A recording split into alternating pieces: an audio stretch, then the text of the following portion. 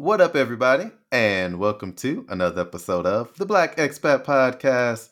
My name is Carl, and I'm excited to be rocking with you guys for yet another episode. I am so excited to be joined by an amazing guest today. And sometimes I like to do these intricate introductions where I highlight a bunch of amazing things, but sometimes the guest is so special that they need to do it themselves because one, I don't want to miss anything, and two, they are just that amazing. So, welcome to the show, Adrienne. Please introduce yourself. Tell us about your background, where you are, what you're doing. And again, thank you for joining me today. Hey, my name is Adrienne Waller, also known as the Worldwide Educator. And with my clubhouse room, I always say I started my expat journey at the age of 5. And since I've lived in Germany, South Africa, Qatar, China, Kuwait, and now I am in the Cayman Islands. I work as an assistant principal by day. In the evenings and weekends, I spend a lot of time supporting people who want to realize their dream abroad, want to get out of the classroom and elevate into other positions, want to transition. And that's kind of what I do in a really 30-second blurb about who I am. So you said a lot in that 30-second amazing blurb, and I'm going to get to all of that. But I first want to get to, you ran through them countries pretty quickly. Can you say them one more time? Because first of all, just say it one more time because I have a whole lot of commentary regarding that. So as a kid, I was in Germany. Okay. In college, I did research and was in South Africa. I finally, as an adult, was like, oh, I can leave America and still be an educator. I went to Qatar. I realized I deserved better. So I took a job in China. I went on a trip to see my cousin while I worked in China who lived in Australia. And COVID happened. And so I ended up in Kuwait. I realized Kuwait was not for me. And I said, deuces. And now I'm in the Cayman Islands. Okay. And the Cayman Islands, the last word speaks volumes to me because it is an island. And then Cayman just sounds like money. So what is it like being in the Cayman Islands? Can you describe the Cayman Islands for people who don't know what it is and what it looks like at all? It is beautiful. So when people are like, is it as beautiful as I think it is? Yes. Actually, pictures don't do it justice. I'm talking about beautiful water, no matter where you live, even if you're in a cheaper area, you're never far from water. It's a really small island. So literally the suburb that I'm from, a suburb of Detroit, which isn't even one of the biggest cities, is the same size as the population of the whole country. Not the geographic size, but the population size is equivalent. So it's about 60,000 people. So not big. So there's some very hometown feels that you get. Everybody know everybody. And, you go places, you're like, oh, I can't escape seeing people who, I work with, which is very different than being in Shanghai, where there's 25 million people. It was the biggest city in the world. These are very opposite. So that's an interesting dichotomy. They have a thing called K-Mankind here, and it's very real. People are just really sweet and nice. When I first moved here, my realtor, it was struggling because transferring money out of America to a different country is mad hard. I didn't know that. I've always just sent money to America. I've never tried to get money out of America. Ooh, that's hard. So that's a whole nother conversation. But I couldn't get the money out. And I definitely couldn't get out to the Cayman Islands where they thought I was trying to launder some money. My realtor was like, oh, that's okay. I'll upfront pay 5,000 USD for you for your place. And I'll go buy you some stuff for your place so you're ready when you move in. And I've never met you. And then when a hurricane happened, she's like, oh, are you stuck by yourself? I will come pick you up and you can stay with me. This was my realtor, not a friend, not a coworker, my realtor. So there's just a lot of that. And I can go on and on for my first year here. I basically didn't buy a car. I borrowed cars and people were like, oh, you're renting a car? Don't rent a car. Here's a car. And literally when somebody's like, oh, if you need anything, let me know. I was like, oh, well, if you just have a car laying around, she's like, actually, I do. I was like, wait, what? People have cars laying around? That's a thing? So yeah, it's just a really beautiful, but it's super expensive. So all of that said, all the beauty, you pay for it in every meal, every tank of gas, but there's a lot of free, beautiful things. I never thought I would love snorkeling. I love snorkeling and I got my whole little kit and I spent some more money, got some more expensive fins and prescription goggles. And, it's a great little thing to be able to do for free. I have my noodles and my beach chairs and my cooler. Like I'm beach ready. Like, oh, you want to go to the beach? I got you. So That actually was one of my questions. I was going to be like, hey, you're on the island. Can you swim? Because, a lot of us historically, I don't want to say traditionally, historically, skip swim class in high school. And we go straight to basketball. But so I what's not did. I like didn't learn to swim till I was 33. me? I was 29. Hey, shout out to us for Yep. never saying never. Because I learned to Yeah. swim I at was in 29 and Qatar. I'd been, like it's so easy, like it was hard to get started, but it was definitely easy and definitely changed how I travel because now I can seek the water for more than just laying by the pool having a drink. I can actually go in, do all the water sports that everybody else was doing that I didn't really get a chance to do before because I just couldn't swim. So I was still doing water sports. I was like, life vest, prayer. Where now I'm like, oh, okay, I'll be okay even if that life vest doesn't work out. But yeah, I learned abroad. It was one of the gifts of being abroad was learning to swim. Absolutely. And hey, me too. Same. I do want to take a few steps back though. So I know you are, and start with episode 2 is you're an international educator. You are a vice principal at an amazing institution. So how did you get started? And what led you down your chosen career path, which eventually led you to where you are now, which is the Cayman Islands? So it's funny because I actually fought being a teacher. Like I knew as a child I wanted to be a teacher. And then people would say, oh, you're too smart to be a teacher. You should do something else. And so I looked into like doing medicine type of stuff, and I was going to be a children's hospital CEO. Yes, that's very nice and fancy. And then by the time I was finishing my degree at the University of Michigan, I was like, is that what I want to spend more money and more time on? It's like, yeah, I don't know about that. So I did AmeriCorps for a year and I worked with DC Public Schools at a nonprofit that did things around like parental engagement and did a program called Literacy Through Photography. Just through circumstance, the woman who was actually like who worked at the organization ended up quitting and I ended up running the program as like a first year kid out of college. Didn't know what I was doing, but did really well. But really realized through that and then some of the parental engagement work I was doing, I was like, how am I not a teacher? So I ended up doing Chicago Teaching Fellows, moving to Chicago, teaching there for 9 years. Um, After I lost my father, I kind of had to do like a mental reset, or sorry, 7 years. Did a mental reset, came back home to Metro Detroit, taught in Detroit for a couple of years, and it was in my second year in Detroit that I was at this table of leadership, and somebody started talking about teachers working in different countries. I was like, wait, I can leave America and work. She's like, not only can you leave America and work, but you probably are going to have a better work life balance. You can probably save money and you can travel. I was like, wait, come again? Like, I can do all of that? And she's like, yeah, you should look into it. I met my husband in Guatemala. We moved to the UAE. I was like, I might meet a man too. This is getting better. And then next thing you know, I'm looking it up and somebody contacts me from Qatar. Mind you, I was an ignorant black girl. I know Qatar was a country. I thought it was somewhere near. I thought it was near the UAE. I thought it was the UAE. Didn't know it's its own country, the richest country in the world. But I was like, sure, I'll talk to you. Why not? And next thing you know, I was on a flight moving to Qatar, and from there was just I also was doing some like part of me moving abroad was like, is education really still for me? Or should I look into something else? Should I move into nonprofit work? I was really exhausted by the American education system. I was exhausted by like what evaluation looked like, what collaboration looked like, or didn't. And so for me, this was like a last ditch effort to see if I was still in education. I was like, well, it's either going to go well now or it's not. And then I'll just come home. And it ended up being probably, I tell people it's probably the best adult decision I've ever made was deciding to move abroad because that opened the door to like leadership, to renew confidence in myself as an educator and things like that. Okay, and the thing is, like, I can definitely relate. One, I never thought I would ever be a teacher. Didn't go to school for it. Didn't do any of that.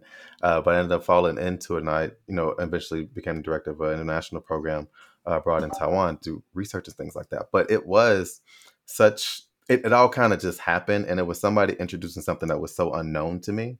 Then kind of putting the pieces together. Like, wait, so you're saying I can do all of these amazing things. And, the money is important, but also traveling is important, and also the work-life balance, right? Because right now everything is about balance.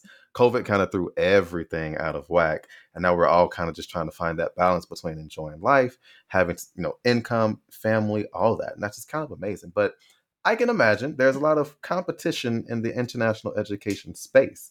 So, how would you describe that competition? And then how did you navigate that to reach the level of success that you have now?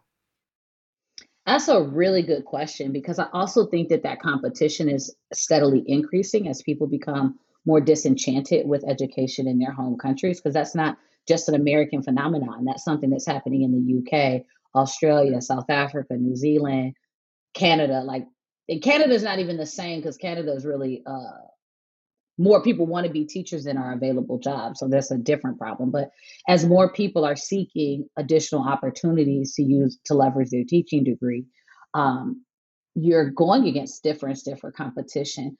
One thing that I can say that the US does really well that can help you stand out is understanding and how to support students who learn differently. So like IDEA, which is a long-standing act in the United States from 1984, gives so much rights and support to students who, learn and physically are different. And so as a US trained educator, you naturally have a skill set that may actually be something that differentiates you from your peers.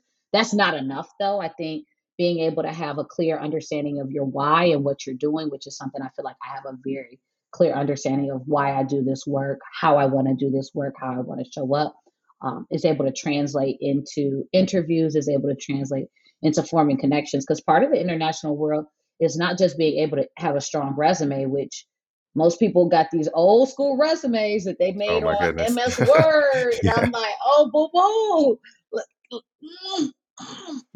That are 4 pages and ain't nobody reading past page 1.5. So, like those things. But a willingness to learn, I think, has always helped me in being able to apply those things in practice in a practical way. Because there's a science of education, right? And so like how, it works in the research and all of that. But then there's a reality, the art of it. And so I think being able to really smoothly pair both the art and the science together has been really, really helpful to make me competitive. But it is a competitive market. And most people don't realize, like right now, when we're recording this beginning of November, I know multiple people who've already accepted their offers for next year.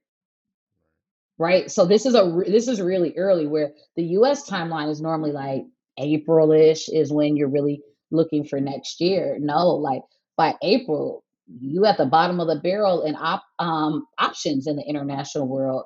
You can get out of good school by fluke at that time. After that, somebody quits late, something happens. But for the most part, good, strong schools, particularly if you're looking into leadership positions, they've already started hiring and things like that. Some people, principal jobs, can start hiring the August before the year they're Yeah, that's a going, longer you process. know? Yeah. So like what, and this is kind of it's a question I'm curious about too, for your perspective on, obviously, because I'm asking it. Shut up, y'all. Listen, don't laugh at me. What kind of people do you think are suited to have the lifestyle that you've developed? And I'm not just talking about the traveling aspect of it, right? Like get into the work that you actually have to do, your day to day in and day out, what you have to sacrifice as a result of being where you are, but also areas and where you thrive as well. Like what kind of person do you think is able to handle and deal with, and not just handle and deal with, but also thrive in the environment that you're in on a day-to-day basis?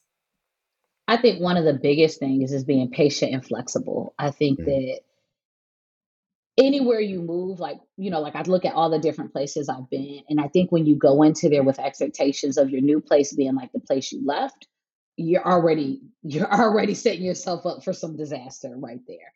And that's not just of country, but that's of school, that's of communities of people. Each one is functions a little bit differently, and there's ways that they're very similar, but ways that they're really different. And you definitely have to be patient. Someone recently taught me the phrase urgent patience. And I was like, Mhm. oh, that's really like being urgently patient. And I think that's like a really good skill to have, is like working with, like having that like urgency to get things done, but having a patience to let things happen at the pace and the rate that you want. Cause they just look so different. So that's one. And then that flexibility, the people are going to operate and do things different than what you're used to. And you're going to want to come and say, at my old school, and not that there's not value in what you did at your old school, but this isn't your old school. And there's multiple ways this may be different from your old school. This not just country location, but the culture, the income and salaries of people. Like, when I was in the United States, I mainly worked at like lower income schools, like people who, we had high free and reduced lunch rates and things like that. Where abroad, I'm talking to people. I remember I was talking to a parent at the end of last school year, and I was like, they're like, oh yeah, we fly out Saturday at 2. And I was flying out Saturday at 2. I was like, oh, are you on United? They're like, no, we're on our private jet. I was like, Oh, oh, wow. like it was a whole reality check. Like, oh, you have your own plane. Yeah. I'm just happy to get a seat in regular class. And so even how you operate and function with them is different. So that ability to be flexible, take feedback is going to really serve you well.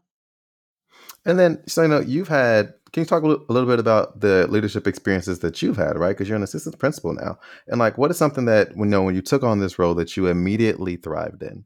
And then what are some things that, when you took on that role that were some hurdles that you had to overcome, as a person, as an individual, and also as a Black woman as well? Ooh, I might answer them in the opposite order. I know you should start with the positive, but I'm going to end on a positive. One of the things that was really hard is that naturally, as Black women, we're super passionate, and there's a way in which I speak with a conviction that works really, really well lots of the time. But when you're in leadership and you're trying to vacillate between so many different people with so many different age ranges, different ethnicities, different sets of experience, different tolerance for directness, different tolerance for passion and things like that. That can be really difficult. And that's definitely an area I think I'm even still now figuring out, like, how do I not lose me? Because I don't want to lose who I am. I don't want to lose what makes Adrienne special and unique and a lovely person. But I also don't want to isolate people and people to not feel like I'm there and supportive. So that's something that I'm learning, like that's a constant reflection point, being able to be a listener, because as a leader, you want to be a problem solver, but you really have to be a really good listener. Like sometimes people are coming to you not to solve their problems. They're coming to you just to be an ear, to be, somebody to bounce ideas off of. So I've learned to really respond with questions instead of responding with answers. So tell me a little bit more about that. Well, how else could you handle that? What's an alternative? Where might you start? What might happen if you do it that way? Have you considered? So really doing things that force the educator to think and to question and to come up with a solution themselves and not feel like I have to be the solution.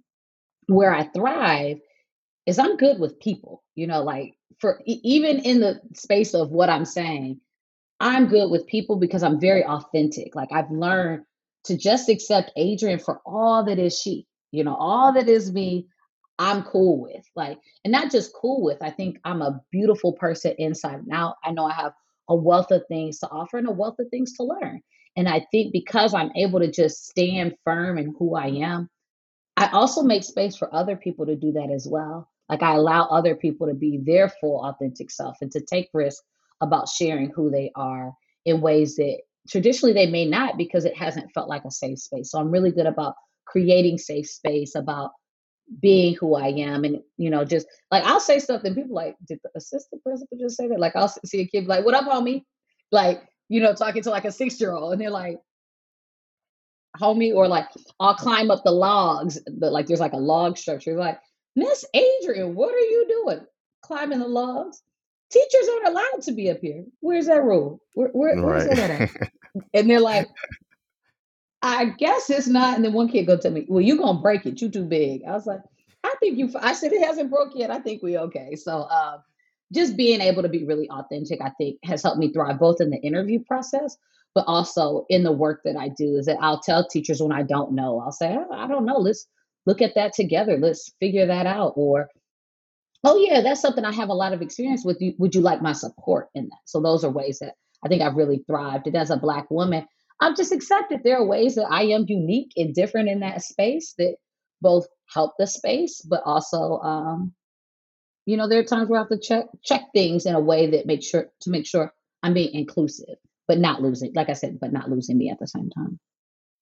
And that is a delicate balance, right? Being inclusive and making sure that you're respectful of the culture that you're in, but at the same time, doing it in a way that you feel like you are being your natural holistic self. Because that's something that I definitely struggle with. I will say, just think about the things you talked about before that as well.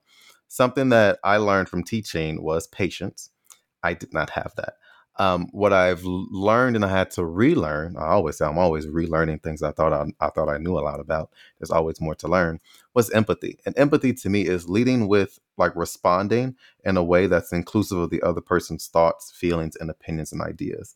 And the difference is when you're speaking culture to culture, sometimes I can get what you're saying and I don't, and you get my response because we have that cultural connection, right? Whether it's black to black, white to white, whatever that may be, there is that connection. But when you're abroad, and honestly, when you're at work, no matter where you are abroad or back at home, everybody doesn't have that cultural connection or that immediate connection with you. So you kind of have to lead with, like you said, very good follow-up questions like, hey, if I'm venting to you, if I'm asking for something, maybe my response isn't to direct you somewhere.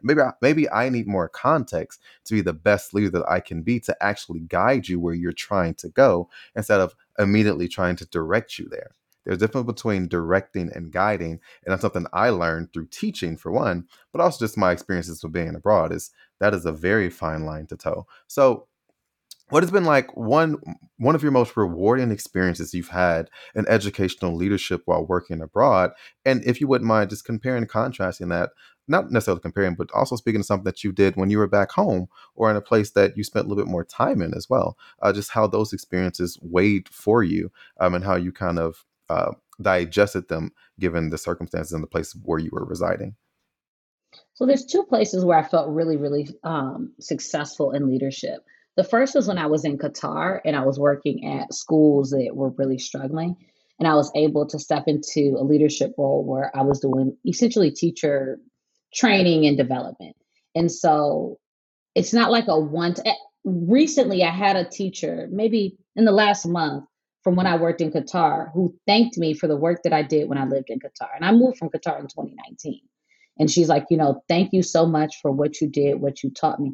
I still to this day use so much of what I learned from you, which for me is like, wow, that means I worked there in 2019 as the last time. I worked with her 2018, 2019, then you have 2020, 2021, and now we're in 2022. So there's 5 classes of kids just from that one teacher who have been impacted from the work that I did with her, right? And so to me, that's a pretty amazing thing to be able, that's the thing I love about leadership is the ripple effect of your leadership and how many kids you can really touch. So right there, even if she's only teaching a class of 25 people, kids, I've affected over 100 lives. And that's just one teacher, right? And I've gotten those messages from a few other people. And so having that is just really powerful. So that's one. And then more recently, just this week, at 2 teachers. So at my school, we have an SST process, student support team. And so this is where we look at students who are struggling, whether it's with like behavior, social, emotional, or academics. And we kind of take deep dives and look at them and figure out interventions and support to give to them. Last year, we were meeting monthly, and there was a lot of gaps in that. And so at the end of the year, I said, hey, you all, we're going to start meeting weekly. Now, as a leader, to tell your teachers you take a prep every week is not like once a week is not an easy thing. And so I knew I was working against like people wanting time because you can never get time back, but you can if meetings are actually productive and meaningful. And so changed it to meeting monthly, gave structure to what it meant to talk about students because I felt like last year we were having good conversations, but sometimes they weren't focused on solutions and action and what to do. It was a lot of venting because they didn't know what to do. So we changed that structure of how we talked about students. But then we added in student work and data meetings where we dive into looking at actual student works that they're producing and looking at the data that we've gotten from the work that students produce to have a really more holistic way of looking at our students. And I had 2 different teachers just on their own, just this week, say, thank you. I really appreciate this new process. And I was like, yeah, I was worried because it's, once a week, it's a lot of time. They're like, yeah, but it's good time. And I feel like we've done so much more in the few months of school, it's only the beginning of November, than we likely did all school year last year. And that just meant a lot to me. That was very, very rewarding. I think you had a second part of the question that I forgot. You already touched on it, so don't you worry about it. That was actually an amazing response to it. I do want to shift a little bit now until the travel aspect of the work that you've done, because I mean, the work in education is amazing. And again, assistant principal, hello. It's a job that I wanted once upon a time. And I just love people in leadership who are doing their thing abroad. But what passions, if any, have you discovered just from travel in general? And how have you been able to travel as a result of the work that you've done in education abroad as well? Yeah, abroad definitely opened up. Like, I mean, my first year abroad, I went to 20 countries, like, was it 2019? No, the first year was 12. I went to one a month. That's what it was. Within my first 3 years, I cleared $30,000 of debt while traveling to like over 20 countries. So that was pretty amazing. Was like to both, and then I still had fun. Like I still kicked it. I still did brunch. We went to, paintball. Like I did all of the things which would have never happened in the US. When I was in the US, I was happy to do one kind of nice trip a year. You know what I mean? That I saved all year for versus now everybody's like, you stay in your country for your break? Like, well, where you going next time? And so like that, like travel's just been amazing. And it's been amazing because my mom's been able to travel and visit me. And that's been something really special is to have her see my life abroad. And we've gone to countries together. So I think my mom and I alone have been in like 5 countries together. So that's just been really nice and special. I was on the phone with my family before here and talking about where we're going to go and like when my brother's going to come visit, and it's been amazing. And then some of it I just applied to speak at a conference.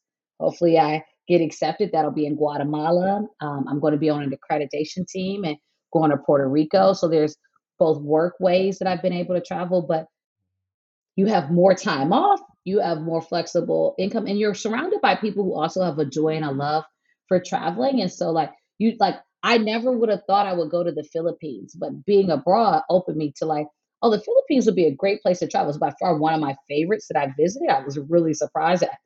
And I think part of it was like I didn't think it would be so amazing. And travel's just opened up more understanding about who I am and, but who other people are and how unique the world is, how diverse it is, but how similar we are. Like, I mean, the reality is a big city is a big city. I'm not saying they're the same, right? But there are certain qualities that you just realize that once you're in a large city, there's certain ways that they work. There's public transportation, there's tall buildings, there's fast moving traffic. Like, that's just the quality. I don't care what language you're speaking, what climate you're in. That's a part of big city living, which is the same. But then when you start looking at it more detailed, it's like, oh, but did you know their malls have like roller coasters inside and their malls have, like fresh markets inside and they don't actually have malls. They have everything is stripped. Like those parts are different. So it's neat to both layer both the similarities of places, but also really see the uniqueness. And I think in travel, particularly depending on how you do it, you start to see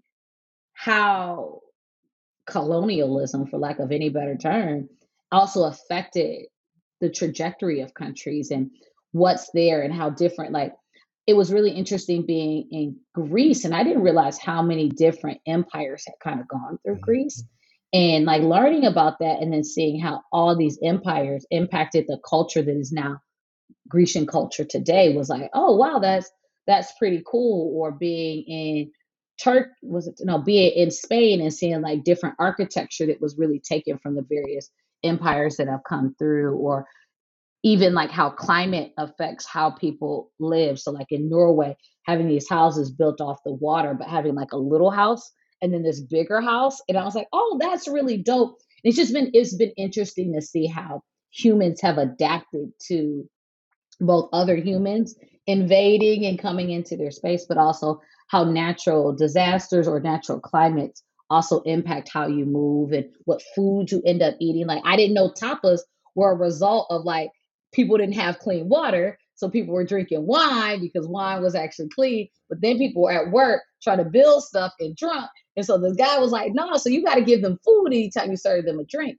And so they would give them a drink and put food on top, but it would just be big enough to cover the drink. And that's where tapas Tapas began. came Like, from, yep. yeah, like those things are just so cool and amazing to hear. Like, I didn't know a little plate really had this large history. So things like that have just been just an amazing thing. And how useful is me knowing where tapas came from? Probably not really useful, but it's super interesting. Yeah, and again, it's something cool that you can walk away saying that, man, I learned something that you just wouldn't ordinarily learn by staying within your own environment and within the same place. And I tell people this all the time. I say, hey, it doesn't have to be leaving the country to get exposure to new and different things. It can be from state to state. I would always encourage people to go out and see different parts of the world, because the world is so much and there's so much to offer. And if you just limit yourself to, being in the same environment, then you're going to be exposed to the same or similar things over and over again. And then that thirst, that quest, that hunger for difference, you kind of let trickle into other parts of your life where it doesn't need to be, I need to date different people, or I need to do different. No, you need to get out of your comfort zone and be exposed to something that's different and unique, because you may be actually happy with where you are and what you're doing, but you just need a moment or a month or a week or just some time to be exposed to something new. So you're like, oh man, I love this. And I also have an appreciation for where I am. Because that, again, is that balance. It's like, hey, you can travel the world and still love where you're from. Just because you're a worldly person doesn't mean you don't value your foundation, which is where you come from. And you definitely get that from travel. Again, I tell people I travel all the time, and yeah, I don't want to live in America the rest of my life. However, I have an appreciation for where I came from, and I understand the foundation on which my thirst and my love for travel came from. Sorry, that was a lot. I didn't mean to give that much. No, But it's so real though. It's so real. Like, I wear Detroit shirts almost every time I travel just because I have such an appreciation for home. And then, to your point, and it's something I try and highlight with people who are thinking about leaving, is that there are going to be things that you should appreciate, even if you might hate almost all of America. I can guarantee you, when you leave, there are going to be moments and aspects of your life. Maybe you won't miss your life in America, but there are going to be things that you love and appreciate that the US might do well, or you just like because that's your creature comfort, that you will miss when you're somewhere else, like no matter how much you love your new place. And so, like, I try to take that same approach, is like, what is it that I can appreciate about here, and what is it can I appreciate about home? And then that way it's just an appreciation. It's not like a better or a worse, but there's something different than both places offer. So I just wanted to co-sign on that.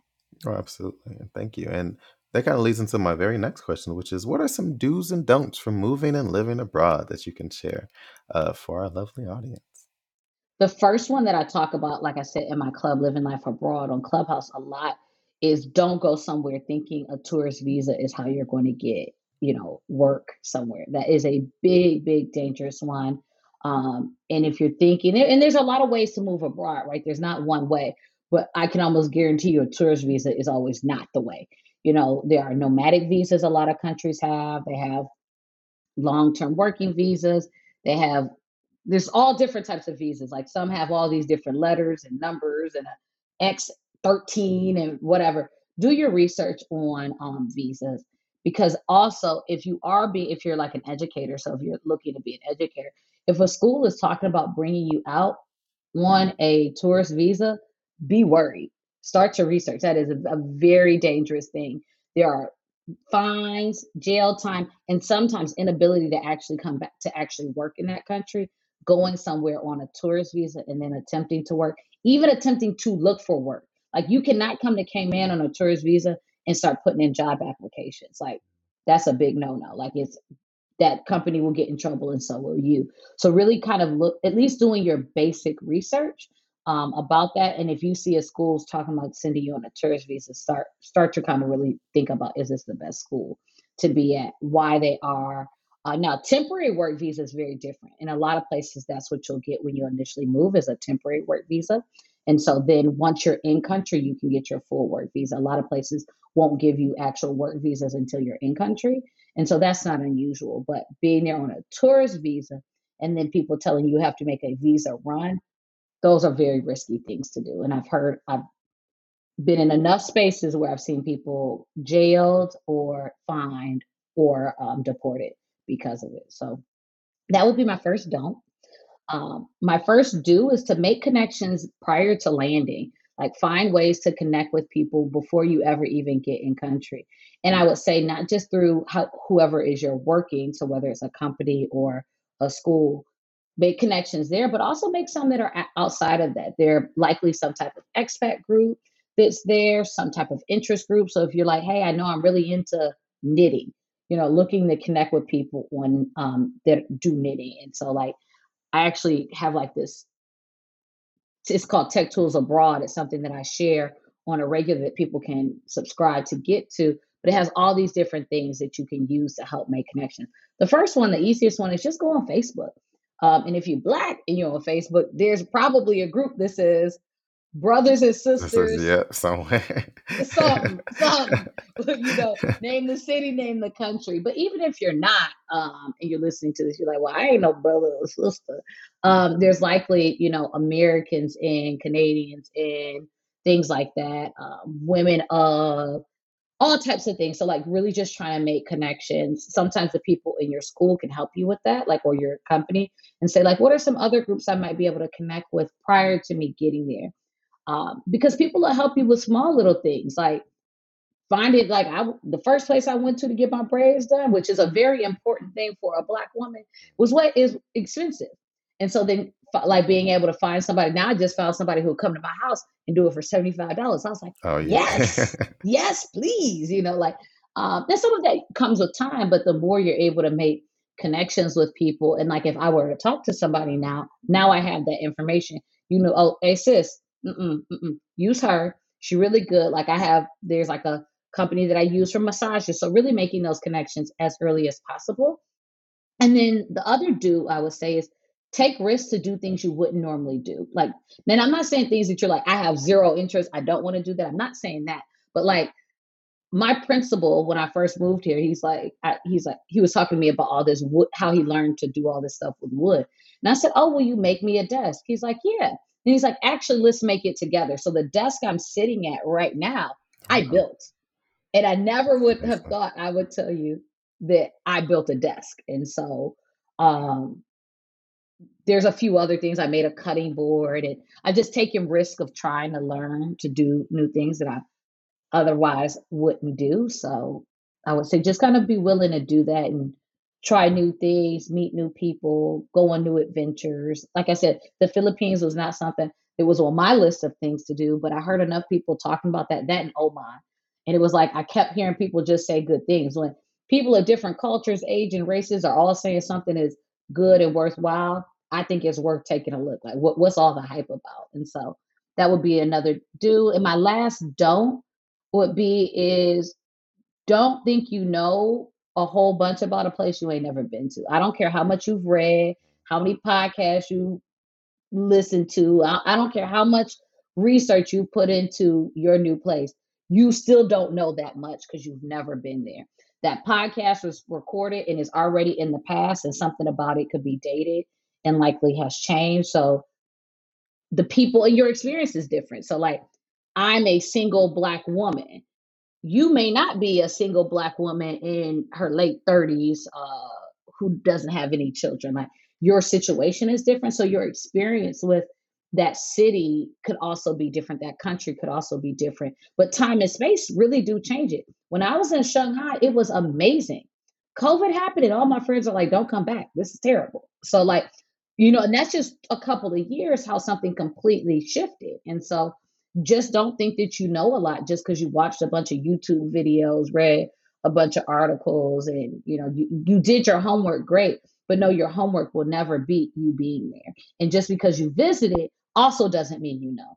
Visiting a place is a very different experience than living in it. And so Absolutely. also understanding that your visit may be very glamorized, or you may get the negative end in a visit where you just don't get the same experience until you've been somewhere 6 months. So really giving things time, but knowing that you really don't know as much as you think you know. And that's very true. I tell people all the time, Taiwan is a great place to live, not the best place to visit. So if you're coming to visit me, no, I'm gonna give you the best real-rounded experience I can give you. But it's different between visiting and living. But also, like what you said, I tell people, I say, hey, when you do things that you normally wouldn't do, I always say this: if you're under the age of 55, you don't got the sugars, then you should definitely go jump out of an airplane. Because I definitely recommend skydiving to everybody, because I was anti skydiving. I was talked into it, and it was the best My stomach, people are like, oh, my stomach gonna drop. Your stomach does not drop. It is exhilarating. It is a different level of high that I've ever experienced in life. And I want to do it again before I turn 55. I hope I don't get the sugars, but that's what I will say for sure. Wait, you've been skydiving before? Yep, I've been skydiving, and it was very similar story. Like somebody, it was so random. They told me like a week before our birthdays were one day apart. He's like, "I'm going for my yada yada birthday. You want to come?" I said, why not? I'm either gonna make it to my next Yeah, birthday or not. right. And it was a great experience. I'm very much like you. Like I want to do it again. Yeah, I'm mad I didn't pay for the video. I was being cheap. If you do go skydiving, Get the pay video. for the video. Yes. Pay Worth for it. it. I was in Australia Every and it was a penny. beautiful sunny day, clear sky, and I have the video. And it's something I reshare that video all the time because I'm looking at my face, like the camera's right in your face, and like and I can literally, it takes me back to that moment and that entire experience where it's like, I did some, other people say it's crazy, but I had the time of my life and I would certainly do it again. And with that being said, as a solo Black woman living, traveling, and thriving abroad, what does that mean to you, and in what ways do you strive to give back to the community as well? Oh, so solo Black woman, all of the things you said, it's been rewarding. It's just been such a gift to see and do all the things that I've seen and done.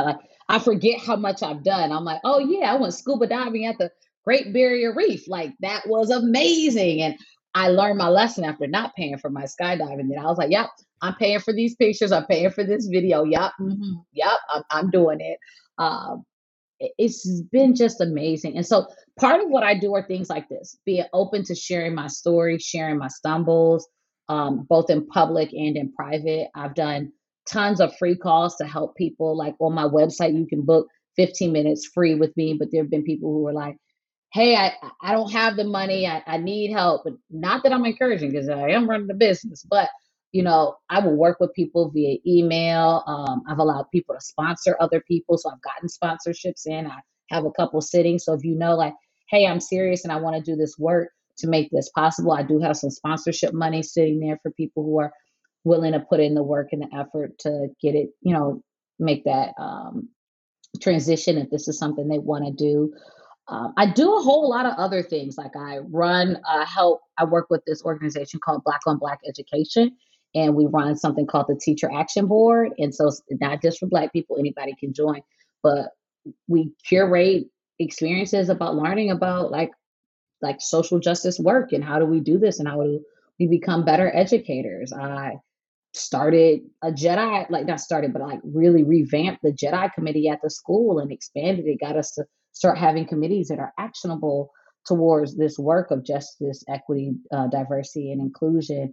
Like I'm constantly in a learning space. Like I sit with my TAs and I'm like, hey, here's how I can support you and getting them like, hey, this is a PD I'm doing. Here's how you apply for the funds through the school and walk them through that process. And here's what the course is like. I'm taking the course too. I'll support you. And this is what this looks like. Here's my screen. Here's how I do it. So like I really just have a love for people and, wanting to I want to see people win, particularly people who look like me. I want to see us win. And if you're willing to put in the work to win, I'm willing to work with you to help you. Well, absolutely. And again, I tell people all the time, like why did I start the podcast and why do I podcast now, even though I'm not currently abroad, but I have a lot of abroad experience. And I said, hey, I have so much information and knowledge and passion to share. And I think it's not, for me, it's not, it's always just been because had I known known a little bit more than I knew before I went, my experience would have been different. But at the same time, I wouldn't trade the experience I had for anything. And that has a lot of weight on both sides. It's like, yes, I want to empower someone that maybe doesn't have the information that I have to have a more rewarding experience from jump. But that doesn't in any way say I don't value the experience that I had, because every single moment I learned from, I grew from, it made me who I am today. And I made it through a lot of different genres, right? When I first started traveling when I lived abroad, wasn't no iPhones, it wasn't no FaceTime, it was Skype. It wasn't any map like Google Maps figuring out where to go. It was connecting with people on the street, making friends, getting lost, and figuring it out without immediately having a cell phone to tell me where to go. And I take a lot of pride, not a lot of pride, but necessarily it made me build character in where I was living. I had to figure it out the same way growing up as a kid. I didn't have those things. I had to figure out my community, my neighborhood, my school, my friends, and my family. So there's a lot of value in that. And like, why would you? And I phrase a question like this for a reason. It's like, why would you? And do you encourage people in our community to consider having these experiences in education, but also beyond education as well abroad? I definitely think the experiences of being abroad, like I tell people, even if you end up getting there and realizing it's not for you and you leave, break contract, which I don't encourage, but like if that's what you end up doing, that's your experience. I can guarantee you're going to be a different person, a better person for having done it. Like I tell people, I'm a better human being because I left. Like there's so much I've learned and grown. Like I remember the first time my mom came to visit me, she sat back and she looked, she's like, wow, like you really matured. Like I can see the different person in you. And that was 6 months in, right? That wasn't even like I had been gone all that long. That was 6 months in. And she was like, wow. And so I really think that opportunity to be uncomfortable, to learn how to be uncomfortable, you know, yeah, like we have maps and all this stuff, but the maps in other countries, they don't They don't Google work. don't Google the same way everywhere. Like, that's They don't be that's Googling. just they say the math ain't math and the Google ain't Mm, Googling. Like that does not always work. And so you still have to rely on people. Like I remember being in the Middle East and I was like, on Google, the directions said like the address was across the street from this. I said, "What? How your address is a landmark of something on the street?" Like that just blew my mind. Like they were literally just getting addresses. Like when I moved into my building didn't have an address. Like they put the address plate up like months into being there. Like that blew my mind. Like y'all just got buildings and no addresses, and so like locations were the only way you could really do right. anything. And then even those weren't always super accurate. Like the locations say you here, but you really down All down yeah. there is. So like I just think that I think it's great. I think particularly if you're an educator, like there's a work life balance I've had, even in the most hectic and hard working places, is still a better work life balance than anything I experienced in the US. My savings potential has just been higher. I've been able to travel. I've been able to meet people who also push my thinking because as much as like all these different places you could learn and be an educator in the US are different, there's a very similar pedagogy around education from a US perspective.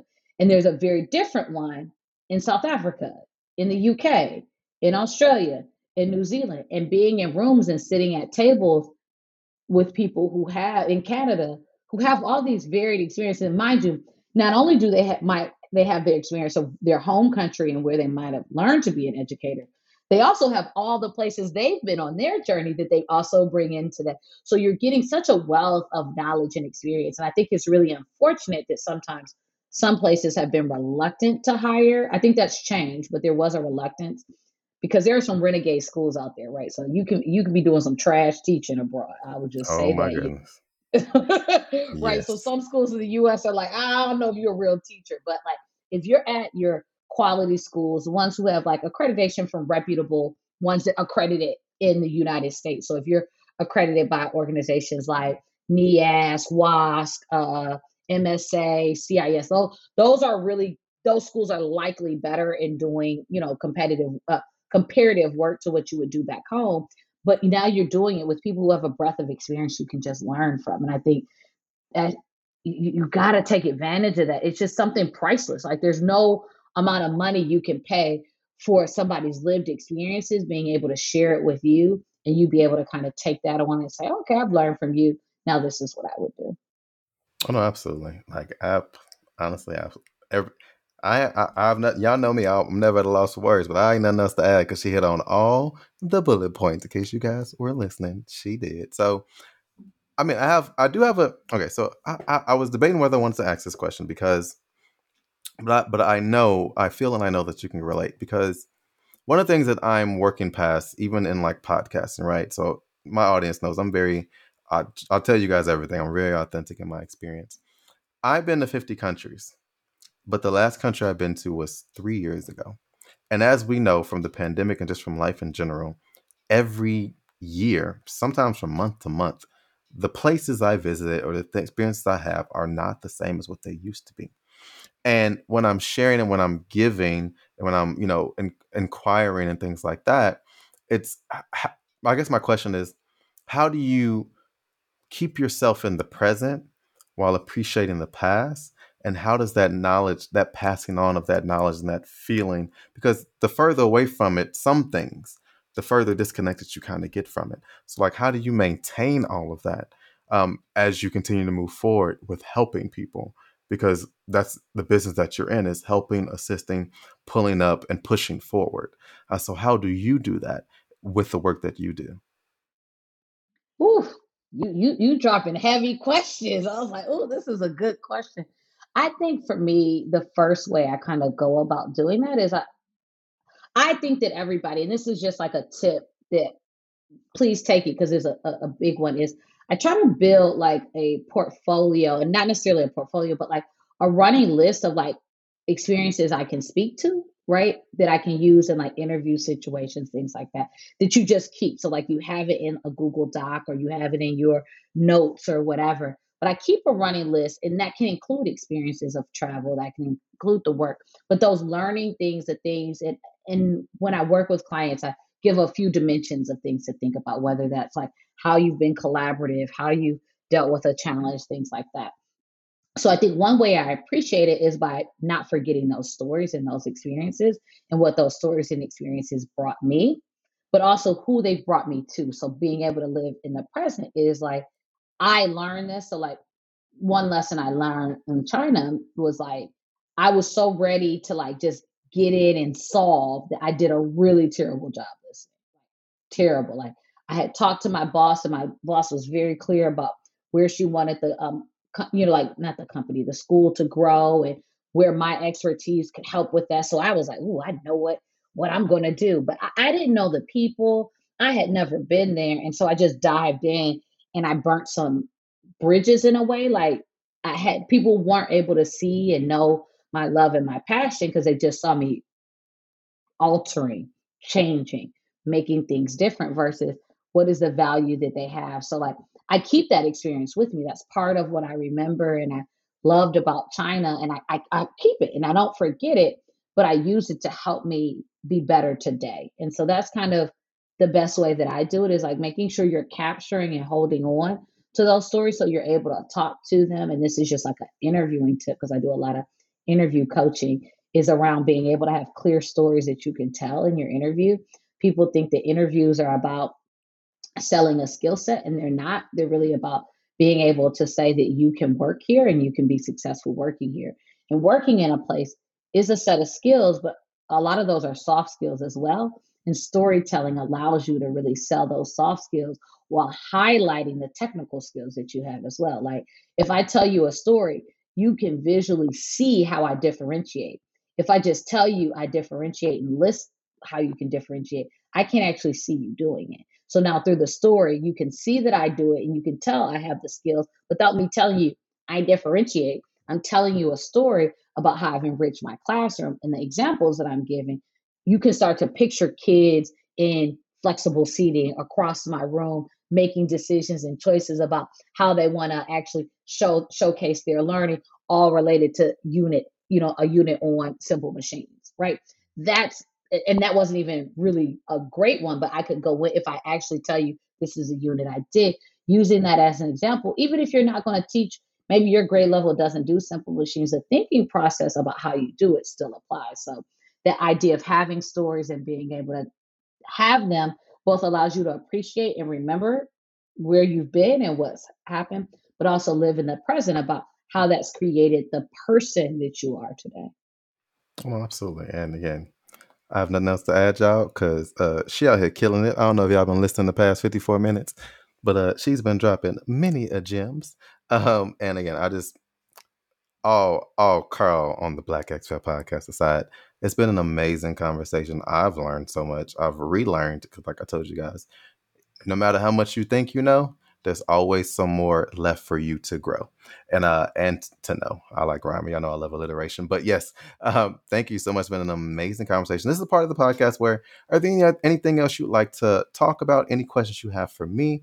And of course, at the very end, I want you to highlight the products you're working on, how people can get in touch with you, and where they can find things that you have going on as well. But before that, any other questions for me? Any other comments? Anything you'd like to share for the audience? I would say, what's been your most rewarding experience doing the podcast? Like, what have you gotten out of it that you think guests should know? And like, what keeps you motivated to do it? Like you said, you're not even abroad right now. Like, why are you still like engaging and talking to people who are like me, who are doing it? Like, what's been the most rewarding and why do you keep doing it? Man, I didn't see that. You can tell, when you're talking to somebody smarter than you and they ask you a smart question, you'd be like, damn, I didn't see that one coming. I did not see that one coming. But the first thing that comes to mind is, like I said, I tell people all the time, when I'm podcasting behind this microphone, I'm in my safe space. I love dialogue. I love intellectual dialogue. I love discussing things. And I love addressing, solving, and working through issues. That is just what I love to do. And podcasting is the end all be all to my passion. The most rewarding aspect of it is how much I learn. And people always say, oh, wait, you've been all these crazy experiences. I learn from each and every guest that blesses me with the opportunity to interview them because it's something that I it's hard to get that opportunity otherwise, right? Unless you go to a group and it becomes a little bit harder to do that. But I'm very in a fortunate position where I get to ask questions that I want to know, but also things that I know are beneficial for other people as well. But there's like 10% selfishness in that because it's like, hey, if I want to know something, I can ask on this platform, and 9 times out of 10, somebody is going to answer it. So whether it's something I'm going through personally, professionally, future goals I have, things that are going on in the present, of course, it's 90% about my audience, but that 10% is also for us like, man, like I need that affirmation, or I need that direction, or I need that person to reinvigorate my passion for travel, for living abroad, for life. And there's so much energy that comes through the other side of the microphone that people sometimes, maybe you can't, if you see the video, maybe you can see it. And if you listen, maybe you can listen to it. But that's what I hope comes through to other people, to the listeners on that side, is that passion from people that I'm able to interview and also from me as well. So that has been the most rewarding thing for me is how much I learned from each, even episodes where I'm talking to myself, kind of, sort of. I'm talking through things that hopefully many of my listeners can connect to. And again, that is what I ultimately want to do, is build connections with people. And whether or not I talk to all my listeners, because I have a lot of different listeners, that's one thing or another. But hopefully that you're connecting with me through the conversation I'm having with others as well. That was a quiet as kept. Might have been the best question I've ever had. Because y'all know me, I ain't never speechless, but I was speechless for about 5 seconds. I had to think about that for a very long time. So thank you so much, because that one got me. That got me. I love, like, I'm competitive just by nature. I know I shouldn't be, but I be competitive. So when somebody's like, that's the best question, I'm like, I had the best question. That was me. That was me with the best question. Yeah, but thank you so much for the thought-provoking question, but for the entire interview. And I don't want to leave until you shout out, your handles, where people can find you, the consultant that you do. Where can people find you and learn more about how to get connected with you and all the knowledge you have to share? So I am the Worldwide Educator. So worldwideeducator.org is the website. You can book time with me, whether that's a free 15 minutes, you want a deep dive and you come with the questions and you guide the conversation. I'll support you in answering that. I will follow up with resources afterwards. Or you're like, no, I know specifically I need a resume makeover or I need a mock interview. You can book all of that on the website. In addition, I'm going through a website revamp. And so some things that you can see coming are Get Good with Interviews, being able to buy the replays of that. That is a series that by the time this post may actually be done. And I'll probably do again. So being able to get that along with the workbooks that go with it to help you think through how you prepare for these things. I have an affirmations journal coming out. Also, every week I'm on Clubhouse in a room called Living Life Abroad. It's at 8 a.m. Eastern if you're in the United States. And that's intentional. Yes, that's early. Yes, it's a Sunday, but that's a time where most people are around the world are actually available. And the whole point is not just to connect with other people in the United States, but to be able to connect with people who are actually abroad. And if you are abroad, join in, add your voice to that conversation. I think it's been super, super helpful. And then I'm on Instagram. I'm not the best. I'm a work in progress with Instagram. Me and social media are definitely something that I reflect on, but there's a lot of content. If you go on there over since I started the handle, there's a lot of content, particularly if you're interested in becoming an international educator. I've already posted what are the upcoming job fairs, what are the organizations to look at, what are some of the school groups to look at. I mean, you can go through, there's a host of things. I have some guides on there, so it clusters things together that may be of interest to you. So check me out. One word, Worldwide Educator on Instagram, worldwideeducator.org. Send me an email, info@worldwideeducator.org. Really simple. You put in Worldwide Educator. I think I'm actually the number one Google search result if you She do is, y'all. I checked. I Googled it, and she is. So like I really feel like I branded myself there. So like, and if you're not in education, I still support you. So I've worked with people across industries as well. So like, yes, I'm an educator, but I'm a damn good teacher. I'm sorry if you don't do cussing, we can. All right, we do cussing shit. I'm Okay. sorry. Shoot, I was a damn good teacher too. So I teaching about how to be a good interviewer, teaching about how to get do your resume applies to other job fields as well. So like, don't think you just have to be an educator for me to help you. I want to help everybody win. And I know I can teach you really well to sell yourself a little bit better. So And again, thank you so much for joining the show. I hope you guys got all that. I'm going to link some of it in the description of this podcast, so make sure you check it out. And again, thank you so very much, Adrienne, for an amazing conversation. Thank you for dealing with my terrible dentist issue, which you guys will be hearing about 2 episodes from now. Because America, healthcare, y'all stay here for the healthcare if y'all want to. Whatever. But but thank you so much for joining me today. It's been an amazing, amazing conversation and truly an honor to share the microphone with you today. Thank you so very much. thank you. And thank you all for tuning in for yet another episode of the Black Expat Podcast. Don't forget to subscribe to my YouTube. Check out the previous episode where I talk about something really cool that I'm not even going to highlight. I'm just going to let you click on it because it was top 5. It was definitely the 3rd best episode I've ever produced. And my top 2 were 100 episodes ago. So make sure you check that out. So thank you so much, Adrienne, for joining me today. Thank you guys to everybody. Thank you guys to everybody. Thank you to everyone for tuning in. You guys know what time it is. I'm Carl, the Black Expat. We out here.